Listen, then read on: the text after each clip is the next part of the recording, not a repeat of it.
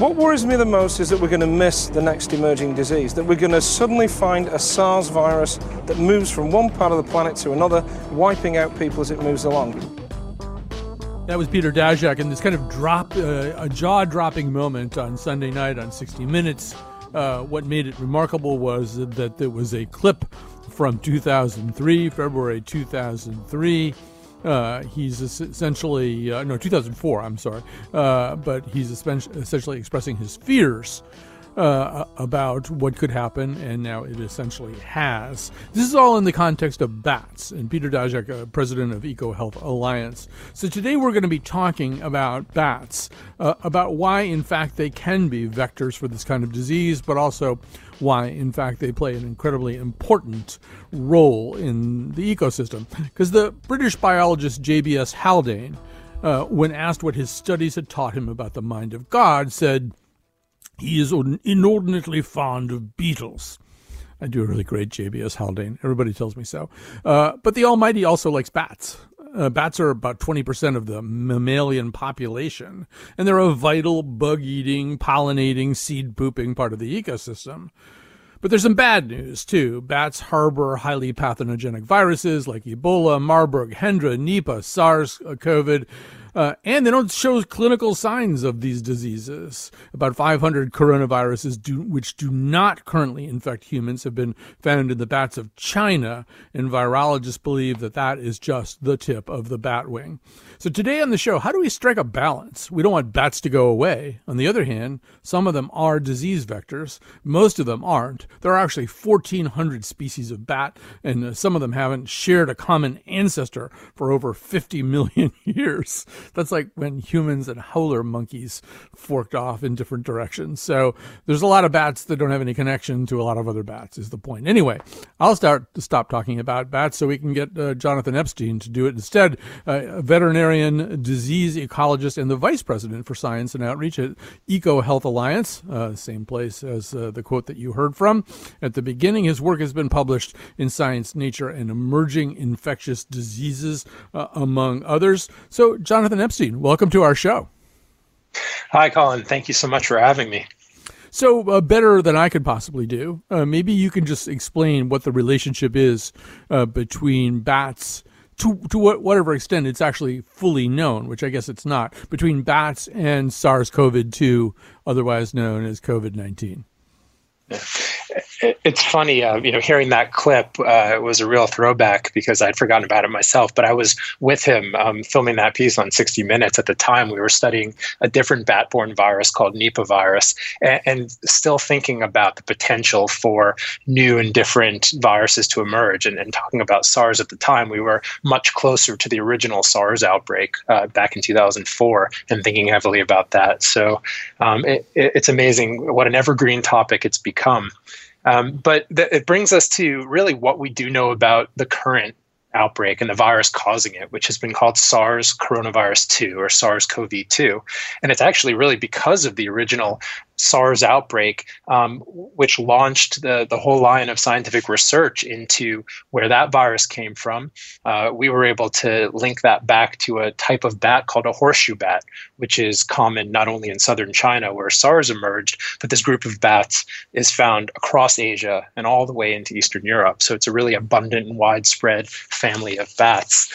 And similarly, we found over the last 15 years in the course of doing research collaboratively with our partners at the Wuhan Institute of Virology and other institutes, we've been able to find a whole host of different SARS-related coronaviruses, which means, genetically speaking, on a family tree, coronaviruses that are very close to the original SARS coronavirus. And it turns out that SARS-CoV-2, although in genetic terms is not so close, it's about 80% similar, but it appears to be carried by the same bats that would carry SARS and all these other related viruses. And the reason we know that is that the closest known relative to SARS-CoV-2 was a virus we found in bats in Yunnan province that's 96% identical to the virus causing COVID-19. So across its entire genome, it's the closest known relative, and it just reinforces the idea that this whole group of viruses originates in horseshoe bats.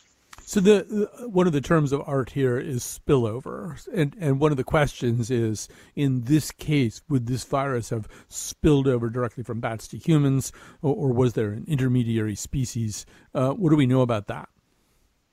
That remains one of the biggest black boxes in this whole story of COVID-19. There's a lot of evidence, and we have a lot of confidence that this virus ultimately originates in bats. And we know that it's potentially capable of directly infecting people from bats. But what we don't know right now is what other animals may have been involved in the route that it took from bats to people.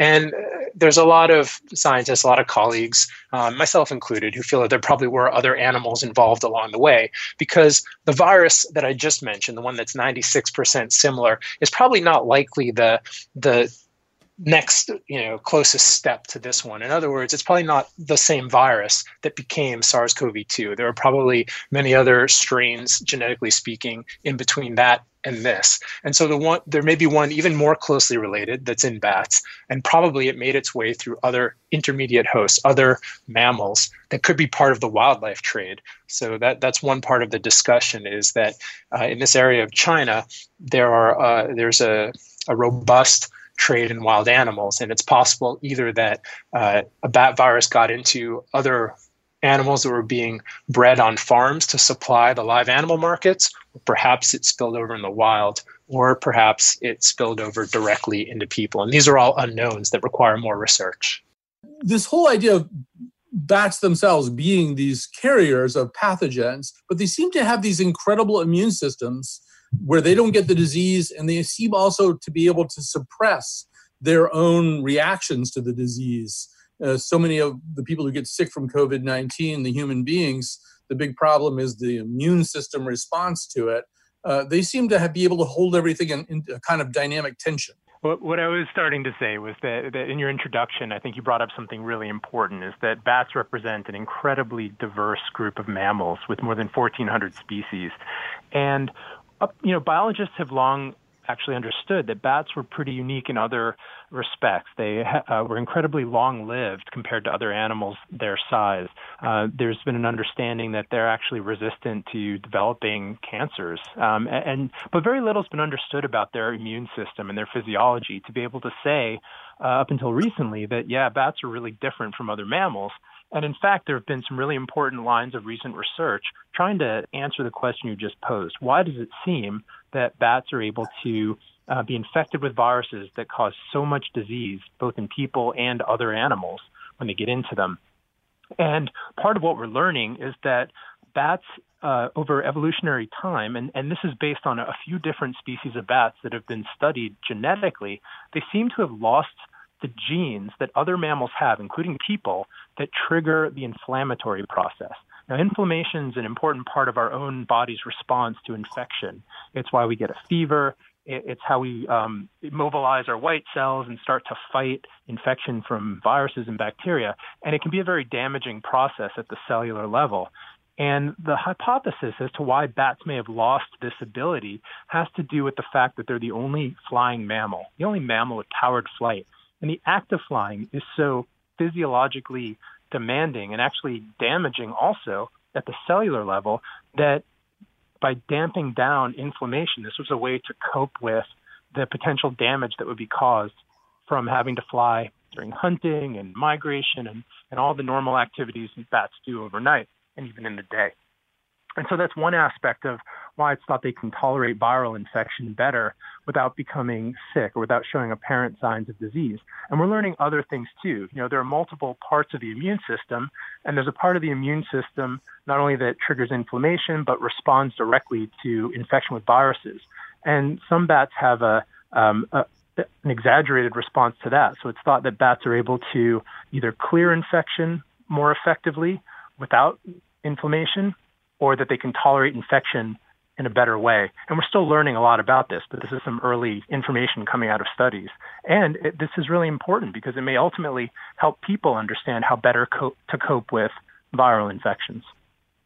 Right. And so I think it's important to emphasize the obvious, which is that bats just want to go about their business being bats. They don't have any real interest in human beings or in causing any problems for us. But I assume it's because of us and because of the way that we've expanded upon the earth and the way that we've encroached on habitats that we are in closer contact with bats who can, through no fault of their own, make us sick. Oh, listen, if there's nothing else that I would want people to take away from this conversation and from understanding how pandemics like COVID happened, it's that we, people, are the biggest cause of it, the number one driver, for the reasons you just mentioned. We are doing things on a global scale that change the environment around us and influence the way that we come into contact with wildlife, including bats, and that we bring our domestic animals into contact. And all of these different ways, whether it's deforestation or expanding farming systems into natural environments where there's little barrier between livestock and wildlife, a lot of times spillover is quite accidental. It might be contamination of food with feces or urine from an animal that happens to be infected with a virus, and that's how the virus gets into domestic animals or people. It might be bushmeat hunting or the act of butchering an animal where our hands get contaminated with blood or other bodily fluids, and then we infect ourselves. And that's certainly the case in the live animal markets where SARS emerged and potentially here with COVID-19. So yes, this happens because of things we're doing to change the way we interact with nature. This is not the bat's fault. And in fact, the more we learn about bats and the viruses they carry, the better we'll be able to change human behavior to reduce the risk of spillover and in fact live in a better way with bats and other wildlife. Right. That leads to exactly what I wanted to ask you about. So, in 2015, your group, EcoHealth Alliance, did a study of 4 Chinese villages that were near bat caves and found that 3% of the human villagers had antibodies suggesting some kind of prior SARS-like coronavirus. These would have been coronaviruses that didn't really go anywhere or do anything. But, that raises a question, which is, would it make sense sooner rather than later to do things that would limit that kind of contact? There are parts of the world where people go and collect bat guano for fertilizer. There are places in the world where the cave where the bats are is where you go to get out of the rain. I mean, would it make sense maybe even just to have laws saying don't do stuff like that, don't go near the bats? Yeah, you're bringing up a really important finding, and that is that we have evidence that people get exposed to these viruses not just through the wildlife trade or live animal market, but even locally at the community level, if they're hunting and eating bats locally or entering into caves for other reasons where they might be exposed to bat guano. And we know that coronaviruses in particular are shed in bat feces. And so, yeah, we should have been making changes along those lines years ago. We've known enough for a long time to do this, but clearly the COVID-19 pandemic is underscoring the urgent need to do better at examining our own behavior. And legislation is important, but it can't be the only thing, because we all know that you just can't tell someone not to do something that's risky and expect they'll stop doing it. That's never worked for anybody. And so legislation, it's necessary, but it's not sufficient. We have to couple that with a real sociologic approach, working with local scientists, particularly social scientists, to understand what the motivating factors are for a particular culture in a particular region to seek contact with animals, whether it's hunting or whether it's harvesting guano, as you say. And that's where we're going to start to understand enough to develop interventions that will modify or change behavior and reduce the risk of exposure. And that'll be beneficial for bats and other wildlife too. Right. I mean, right now, because people respond in very panicky and extreme ways, particularly to something as massive and all-encompassing as a global pandemic, you do have people who are right now burning bat roosts and stuff like that. I mean, it's clear we don't want to do that. And in fact, in this incredible panoply of 1,400 different species of bat, there are bats who play indispensable roles in ecosystems. We can't probably live the way we do without bats. Yeah, it's important for people to realize how essential bats are to our own well-being in terms of pest control. They eat literally tons of insects that damage our agricultural crops. They eat mosquitoes. They also, fruit bats will, pollinate trees and spread seeds. They're responsible for supporting the rainforest globally. So we do need bats in our world, and we need them in our lives. And the sooner we can understand, I think, as a population, that it's our actions that are leading to spillover, and by no fault of the bats, then we'll hopefully be able to reduce this kind of knee-jerk reaction to the idea that exterminating bats is going to be a solution, because it's certainly not. And in fact, there are scientific studies that have shown in cases where people have tried to exterminate bats to suppress a disease, it's actually increased transmission as other bats move into that vacant habitat that's been, removed, where bats have been removed. And so it can actually put people at greater risk to try to remove bats from an environment. So, Jonathan Epstein, is there anything else we should be learning from the experience that we're having now? We don't want to learn the wrong lessons. I think we just covered those. Is there anything else we should be learning to help us plan and invest and be ready? Because just as that clip that we played at the beginning of the show suggested, this is not our last rodeo either. We're going to be facing these kinds of threats in the future. Absolutely. This epidemic was predictable and predicted, and it was also, more importantly, preventable. And so is the next one, and so will the future ones. Now, what we have to do is really invest. We have to commit globally to investing in strengthening systems in parts of the world that are particularly vulnerable to emerging viruses. That means helping to create a workforce locally that is able to do surveillance in animals and people and recognize spillover events and outbreaks at an early stage to help contain them more effectively sooner. And also for laboratories in those countries to be able to identify new viruses we might not have seen before so that we can get a better handle on them. Because it's also important to recognize drugs and vaccines are part of our toolbox. They're important, but they happen after people have already gotten sick and died. We really want to prevent outbreaks from happening in the first place by understanding where the vulnerable points are, the high-risk interfaces around the world, and we do understand that, and focusing energy there at preventing spillover from happening. Jonathan Epstein, thank you so much. Sorry about the technical problems. Jonathan Epstein is a veterinarian, disease ecologist, and vice president for science and outreach at EcoHealth Alliance. His work has been published in Science, Nature, and Emerging Infectious Diseases, among others. Thank you for sharing so much knowledge right now. We're going to take a little break. We're going to come back with an ecologist, wildlife photographer, kind of legendary bat conservationist, Merlin Tuttle. Nobody loves me, nobody cares if life is... And we're back. This is a technically challenging day, but we're gonna be fine here. So joining us now is Merlin Tuttle, an ecologist, wildlife photographer, bat conservationist, the founder of Merlin Tuttle's Bat Conservation, and a research fellow at the University of Texas. But maybe to put him in the perspective of modern pop culture, why don't we hear him in 1984 on Late Night with David Letterman? Let me point out before I put this guy away that left alone, this fellow can catch 500 to 900 insects in an hour at night, largely mosquitoes. And so he's very, very beneficial. Can they be trained, these animals? Yes, To do even what? a little one like this can What be can trained. you train that one to do? Oh, come on, call. Come on call? You can Right. get the thing to fly to you? That's right. Why on earth would you want to do that? All right, so Merlin Tuttle, welcome to our show.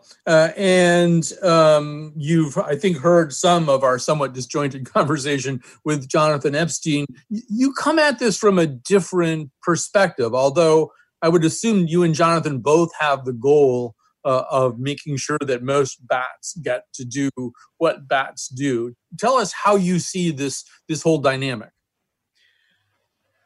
Well, good afternoon, Colin. I certainly agree with Jonathan that bats are indispensably valuable, and I agree that we humans have made most of our own problems. From my standpoint, however, I work with bats, have been working with bats for 60 years, and in all that time, I have yet to meet an aggressive bat. I have yet to contract a disease from a bat.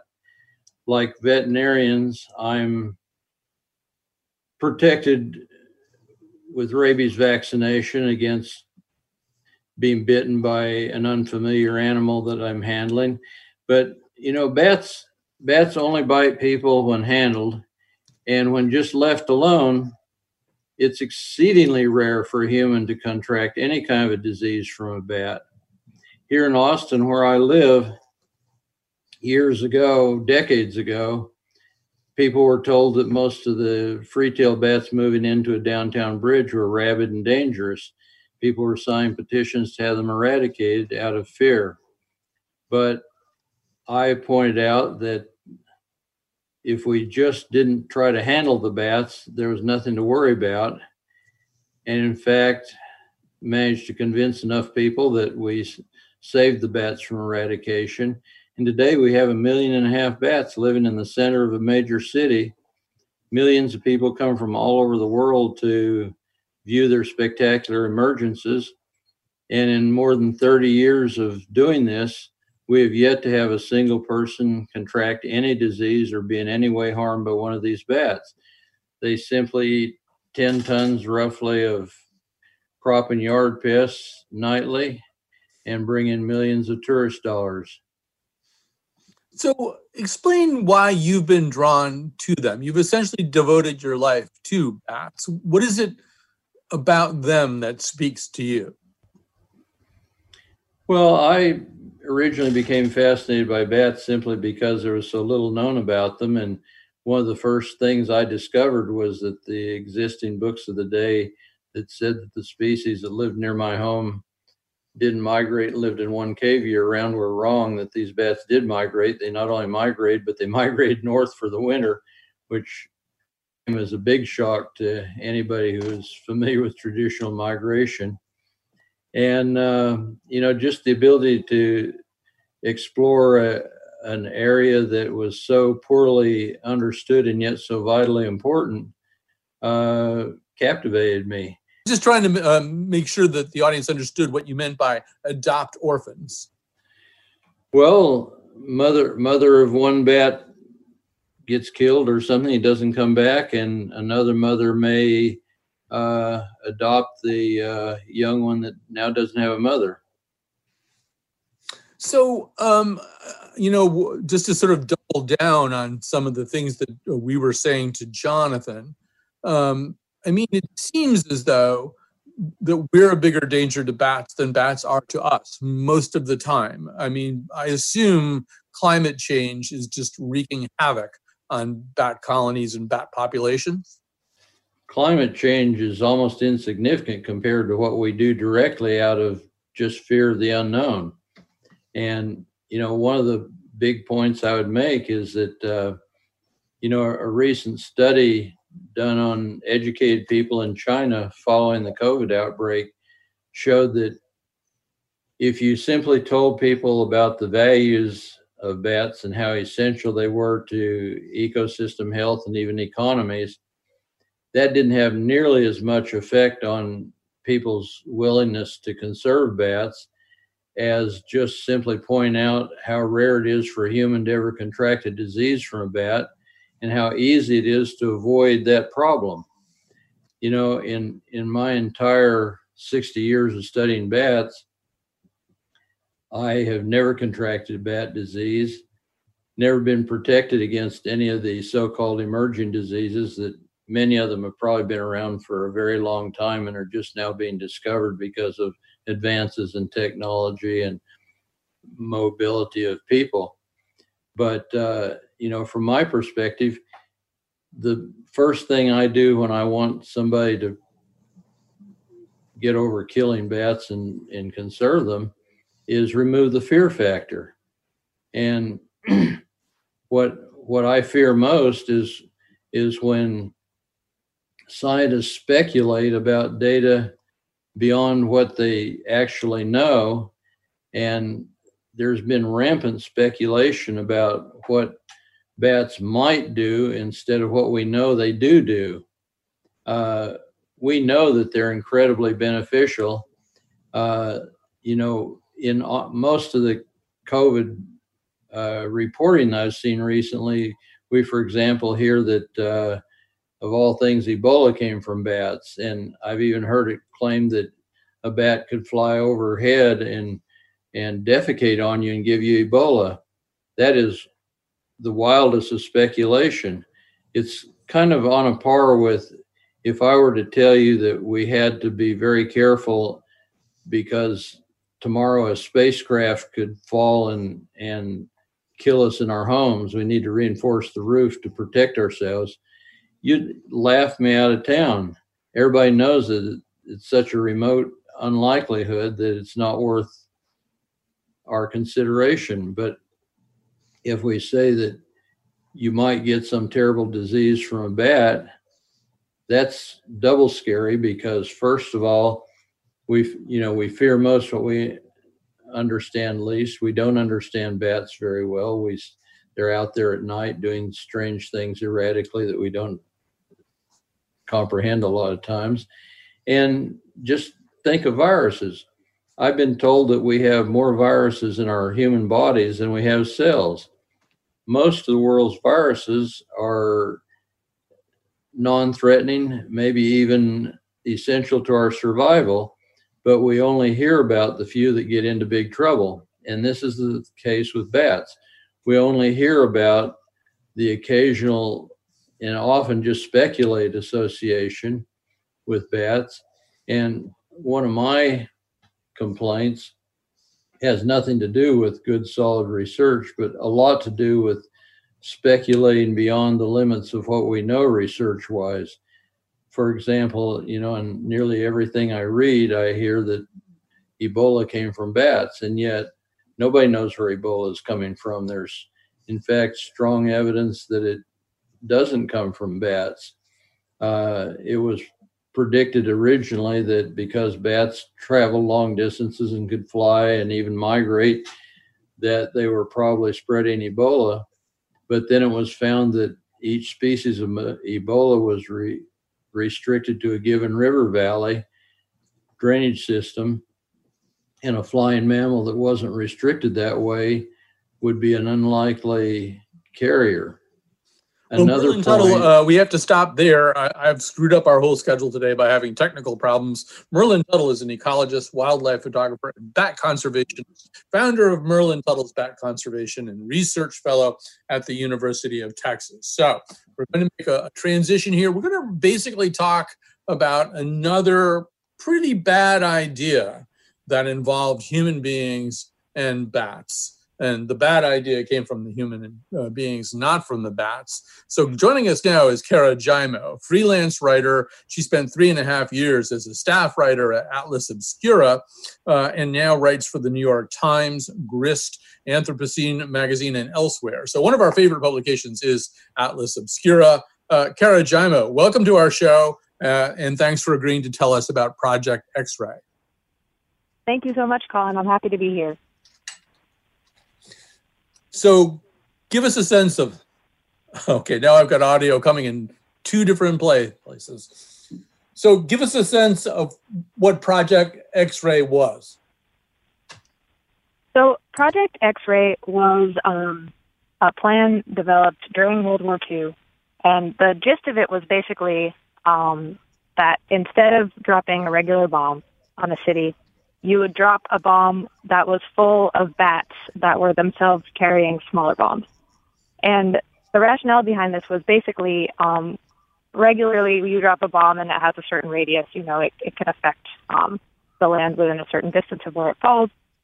If you instead drop a bunch of bats carrying bombs, they can go much farther and they can cause destruction on a much wider scale. So this idea was, well, maybe you should say a little bit about the man who came up with this particular plan. Absolutely. So the visionary behind this plan was named Lytle Adams. He was a dentist from Pennsylvania. And he got the idea, it was kind of like a synchrony of experiences and I don't know what you would call it, inspiration.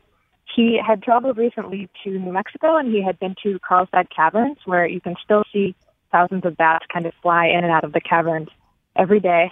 He was really impressed by them, sort of their flying abilities and their secrecy. And he also was really incensed by Pearl Harbor.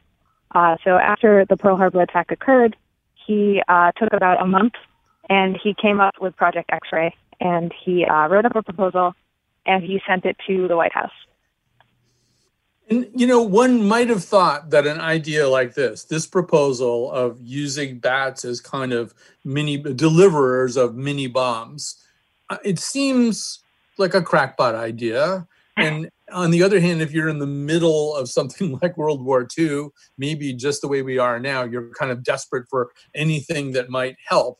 But for some reason, maybe also connected to Adams's friendship with Eleanor Roosevelt, this idea was taken pretty seriously. Tell us how seriously. Yeah, absolutely. So Adams did know Eleanor Roosevelt. He had kind of, besides being a dentist, spent a lot of time coming up with crazy schemes like this. And previously, he had invited Eleanor Roosevelt successfully to come up with him in a plane and see a demonstration of his airmail delivery service idea, where the plane never actually has to land. So he had, I guess, impressed her enough potentially by that she maybe put in a good word with him. Another possibility is that FDR just happened to, actually pick up his letter and give it a read. But we do know that after President Roosevelt read the proposal, he actually sent it through to his head of wartime intelligence, Colonel William Donovan, and he sent along a note that said, "This man is not a nut." Like, that's actually a quote from the memo he sent, basically saying, take this guy seriously, see what happens. So the plan here is that you're going to clip a bomb to a bat's chest, load them into trays that were loaded into sort of a bigger bomb, and release these over Japanese cities, right? Yeah, so I've described this in the past as kind of like a turducken of bombs. So you have a big bomb, and then bats, and then the small bombs. And yeah, the idea, it was pretty tricky to actually figure out how to make it work. But the idea was that each bat will carry a very small, very light bomb. And that bomb is kind of on a time release. So it could be kind of started on a time delay before the bats even leave, wherever they're leaving from. Then the plane holding the bomb, the bigger bomb. Yeah, sorry, this is hard to explain. Each bat has a tiny bomb. All the bats are kind of put into hibernation mode by being refrigerated, and they're packed into these kind of egg carton-like trays, and those trays are put in a larger bomb that's loaded into a plane. The plane flies across the ocean, opens the bay doors the same way it would with a regular bomb. The bomb falls out, but the bomb kind of splits open, and the bats all wake up because they've warmed up, and they fly out, and they all go roost in different eaves and attics, as bats are wont to do. And then supposedly what they're going to do is nibble through the little string, clipping the tiny bomb to their chest, and go out and, hunt for bugs or whatever as they do.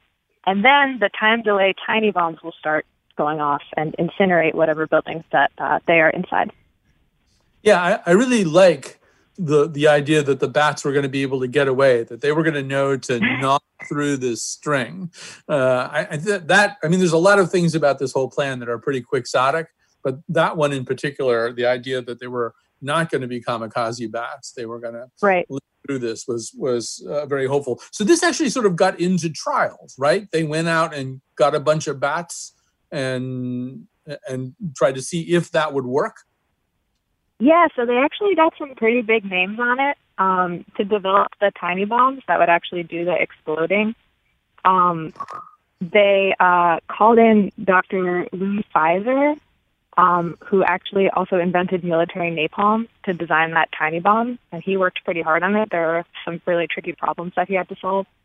And then to design the large bomb where the bats were going to be inside, they brought in the Crosby Research Foundation, which is actually like a wartime manufacturing outfit run by Bing Crosby and his brothers.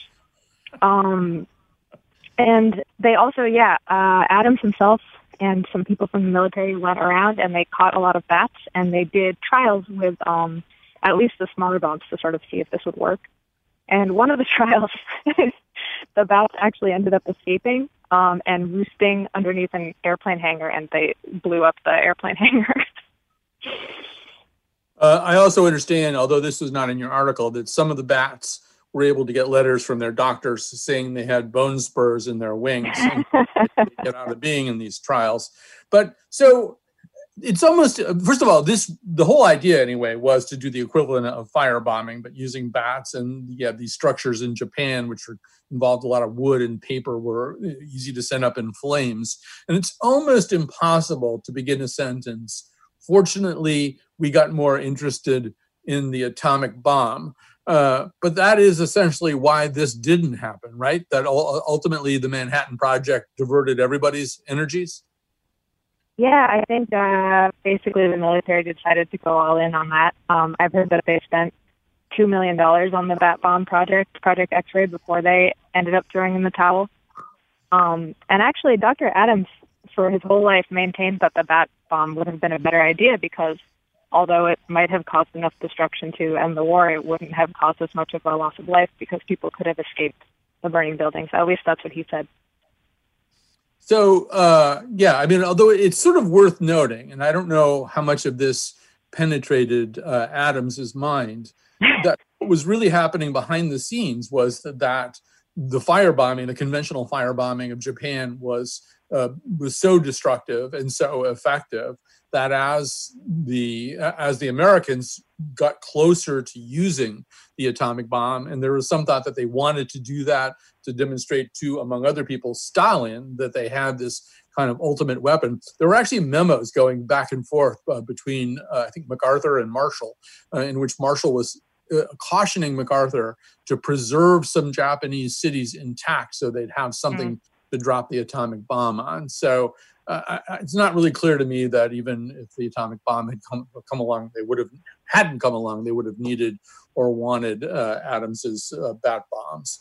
But I guess you sort of alluded to this, but really kind of to his dying day, Adams thought that this was a good idea. What else happened to him? We have to mention the fried chicken vending machine.